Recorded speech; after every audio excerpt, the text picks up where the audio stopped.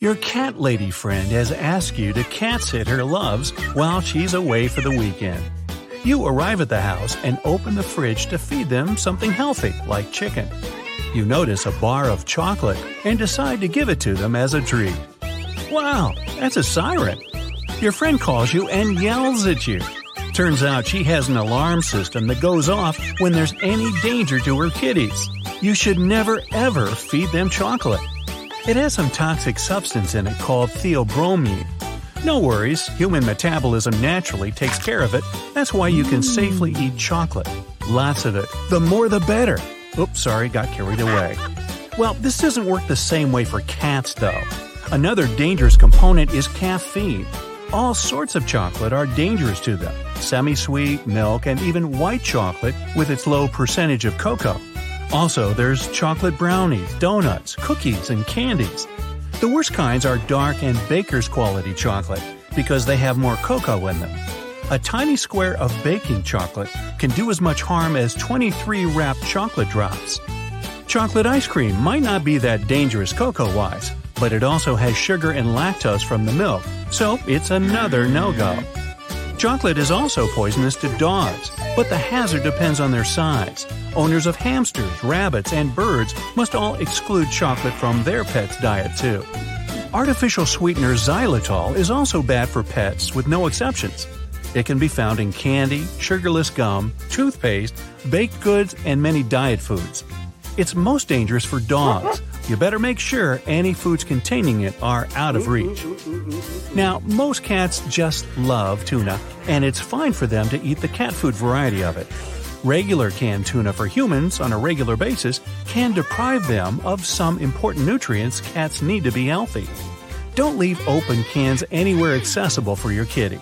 Liver is safe for felines in small amounts, but too much of it can give them more vitamin A than they can handle. Neither cats nor dogs need onions in any form, powdered, raw, cooked, or dehydrated in their diet. Garlic is 5 times stronger than onions, so it must be excluded as well. Never give your cat a saucer of milk, a piece of cheese, or other dairy. Most felines can't digest lactose, so it would cause them serious stomach issues. The same is true for dogs. Dairy products can cause food allergies in them. So instead of sharing your ice cream cone on a summer day, give your pup cold water to drink. Grapes and raisins aren't exactly the best treat for your pet. Even a small amount can make them sick. Early symptoms would be sluggishness in dogs and hyperactivity in cats. Caffeine in coffee, tea, and even the beans and the grounds, as well as cola and energy drinks, can be fatal for your fluffy family member. It increases heart rate and breathing, makes them restless, and gives them muscle tremors as early symptoms. Fat trimmings off meat and bones, both cooked and uncooked, can give your kitty or doggy some bad digestion issues. Bones are dangerous for both as they can choke on them. They can also become an obstruction in the digestive system, and that's no good. Raw eggs and meat can be the reason of food poisoning in cats because of some sneaky bacteria in them. Raw egg whites also contain a protein that can give your kitty skin and coat problems. Raw fish is also bad. It contains an enzyme that destroys vitamin B, which is super important for felines. When they don't have enough of it, they can have neurological problems. Now, if you like to feed your cat dog food or your dog cat food, stop right there. If either of them tries a bite of the other species' food by accident, it won't be that bad. But on a regular basis, cats need a diet that's richer in proteins and certain vitamins and fatty acids. Dog food doesn't have enough of these nutrients. Dogs need a much more balanced diet than cats, and cat food is too high in fat, calories, and protein for them. It could lead to obesity and seriously upset their tummies.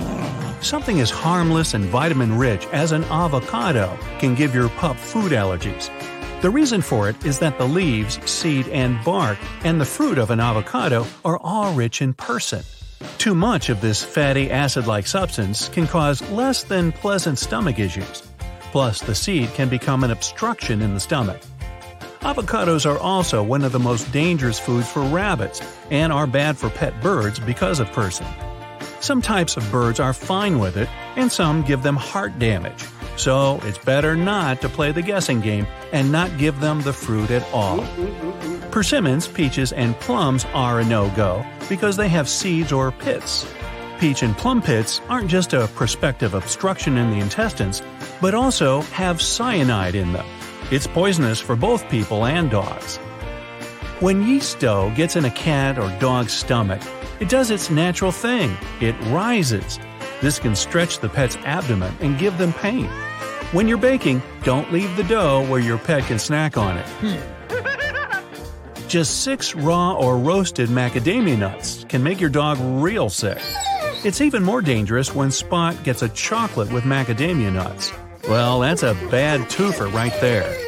Even if it begs for chips or pretzels, never give it to your pup.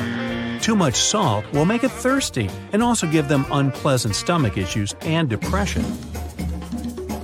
For pet birds, salt is even more dangerous. Just 1 pretzel can upset the fluence balance in them and give them dehydration. Apples, cherries, apricots, and pears, and other fruits with seeds and pits are all dangerous for birds because of cyanide they contain. Without seeds, they're safe to eat. Rabbits are better off without them too. Tomatoes are perfectly safe for birds, but their stems, vines, and leaves are toxic and must be avoided. It'd be cool to understand your pet's language. Imagine you're walking your dog and suddenly, "Hey, owner, look at that guy. I feel like he's a bad person. Let's go away. Woof." Or you leave the house, and your cat, lying on the couch, says, "Buddy, yo, take the umbrella. My tail says it'll be raining. And food? Get me some more food." In general, our pets could tell us a lot. That's because they have a superpower. Their sense organs, eyes, ears, feet, or paws, and hair, whiskers, and fur are much more developed than those of people. Our pets get a bunch of information from the outside world. Pets can see and hear what you can't. Animals also have a super intuition. They can anticipate dangerous situations and, moreover, help their beloved person. But here's the problem. They can't speak the human language. So behavior's their primary way to communicate. There's a whole science that studies animal behavior, zoo psychology. Of course, it's different from human psychology. After all, such specialists can only observe behavior and draw conclusions. What if a zoo psychologist could talk to your pet? Just imagine, a gray cat comes into a zoo psychologist's office for a consultation. "Hi Simba, how are you? Take a seat on the sofa." The cat jumps onto the table. "No, Doc, I'm more comfortable here. Anyway, I decide where to sit." "Okay, tell me what problems you have." "None. I eat, sleep, play, and run around the yard. Sometimes I flip something over, but it doesn't bother me. I don't like the weather, autumn rain. I have to sleep a lot." By the way, Simba, do you really feel weather changes? People don't. Well, sometimes when the atmospheric pressure goes down or up, we have a headache. But without a window or a weather forecast, we don't know what the weather's like. Well, Doc, it's as easy as always landing on your feet. Just look to us. If we sleep with our backs to the fireplace or radiator, it'll be severe frost or snow. If a thunderstorm's approaching, I usually rush around the house. But sometimes I do that just for fun. If I look out the window for a long time, it'll rain. Although I might just be watching the neighbor's dog. I really don't like him. Interesting. Could you feel something more serious? An earthquake or other natural disaster?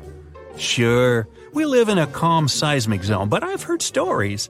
My great-great-great-grandparents were from Italy, and they told me one. In 1944, in a small town near Naples, an elderly couple was going to bed. Their cat, Toto, started acting strangely. Toto nervously ran around, searching for a place to hide. He even refused dinner. Whoa! In bed, Toto woke the man up by pawing at his cheeks. His wife told the man that Toto was trying to warn them. "I beg you, let's go to my sister's place." They quickly packed up and left. Mount Vesuvius erupted that night. Lava completely covered their town. Meanwhile, the couple and their cat were in a safe place. That's a fantastic story, Simba. But I really don't understand how Toto felt the danger. Well, I'll explain it. Before a natural disaster, many changes happen in the environment. Before an earthquake, various chemicals are released from the layers of the earth. They come into contact with air and form positively charged ions. They in turn change the composition of air, water, and soil. And cats, with our senses, catch these changes. So, animals can detect even minor changes in the Earth's magnetic and electric fields? And people can't determine such cataclysms, Doc? A person, at a subconscious level, may feel danger approaching. Our pulse may become more frequent, and our nervous system may become excited. But people switch on their logic and typically ignore their feelings. We have many devices that detect fluctuations in the Earth's crust, but they don't determine the exact time. Animals begin to behave unusually long before the start of an earthquake. Over 40 years ago in China, seismologists suggested a strong earthquake would occur in about a year, but no one knew the exact date. So they decided to keep their eyes on animals. In a few months, people started reporting strange animal behavior. Dogs howled, cats hid and left the house, chickens and ducks flew to the rooftops. Even snakes woke up and crawled out into the snow. Scientists raised the alarm and took the locals to a safe place. A 7.3 earthquake occurred 8 hours later. Since then, Asian scientists have been closely studying animal behavior. They discovered that when danger approaches, cats meow loudly, their fur stands on end, their ears flatten. Often, they try to leave home with their kittens. Dogs whine, bark, and may even bite. That's why I always keep away from dogs, Doc. You're sitting on the couch and your cat spots you. You hear his meow, and with one jump, he's next to you. He's licking your hand. That's because he tastes pineapple from what you were just eating. But that's not the only reason why cats lick you. They might be grooming you, just like they do with their kittens. It also means they love you, and that they might be marking territory. When other kittens come sniffing around, they'll know who you really belong to. If your cat starts nipping on your hair when you're lying down, this is them trying to give you a bath, exactly as they do it themselves. When you're petting your cat and he starts looking at you funny, it means they've had enough of it. Cats bite when they want something to stop. For example, when you're trimming their nails, a bite can help them out. Now, if it works out once, they'll know that's what they have to do every time nail trimming happens. Instead of meowing, they can also nip you for attention. Maybe they feel like playing. But if a cat's biting and just won't let go, they're either trying to assert their rule or trying to deal with a threat. If they do this to a toy, it's probably better to get rid of it. If you don't, it can stress your cat out. Before a cat is ready to defend themselves, or if they're feeling irritated, they let out a low meow that's kind of worrying. Pay extra attention to your cat when you hear this. Low but sweet meows means they're saying hello to you and that they're happy you're home. Now, you're cooking lunch and down there is your kitty, sitting and staring at you next to its food bowl, barely blinking. Even if the bowl isn't entirely empty, your bud could be asking for more food. Or they're just letting you know that they love you. Pay attention to their eyes. If the eyelids are half closed and they give you a few slow blinks, it means they're giving you eye kisses. It's a sign they absolutely adore you. If they start trying to bury their food, they might not like it, so look into some other cat food. It's normal and instinctive for cats to claw everything. They do it to stretch their body as well as flex their feet and claws. They can also be claiming territory by leaving a mark and their scent. Because their claws have layers, scratching also helps them get rid of the claw's outer layer, keeping them sharp.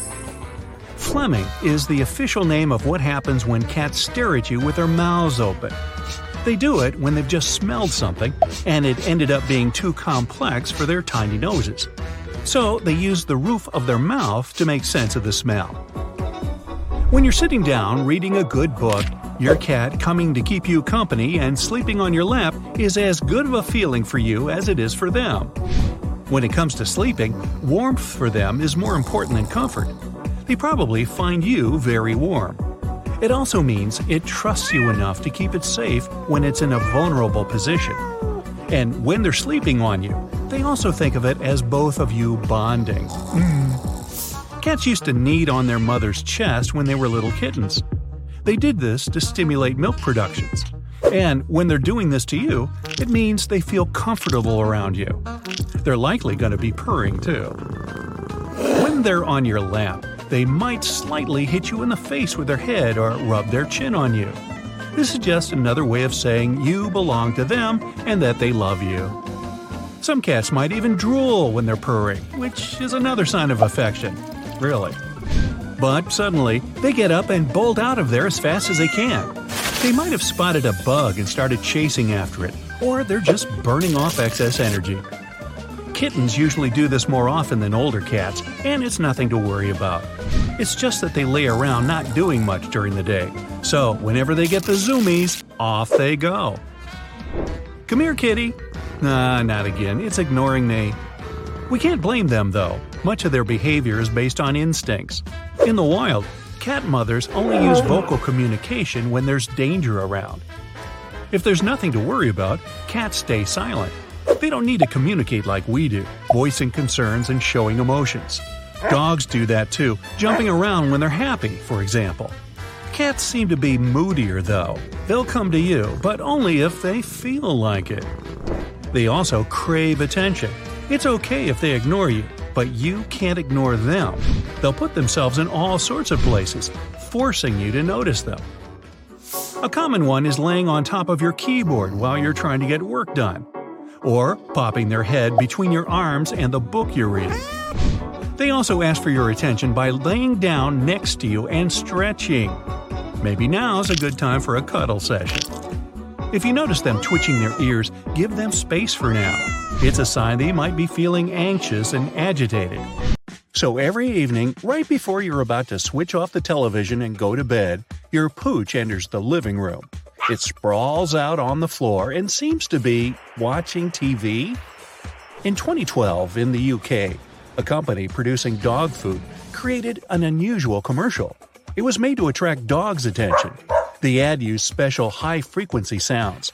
They were inaudible to the human ear, but dogs could hear them very well.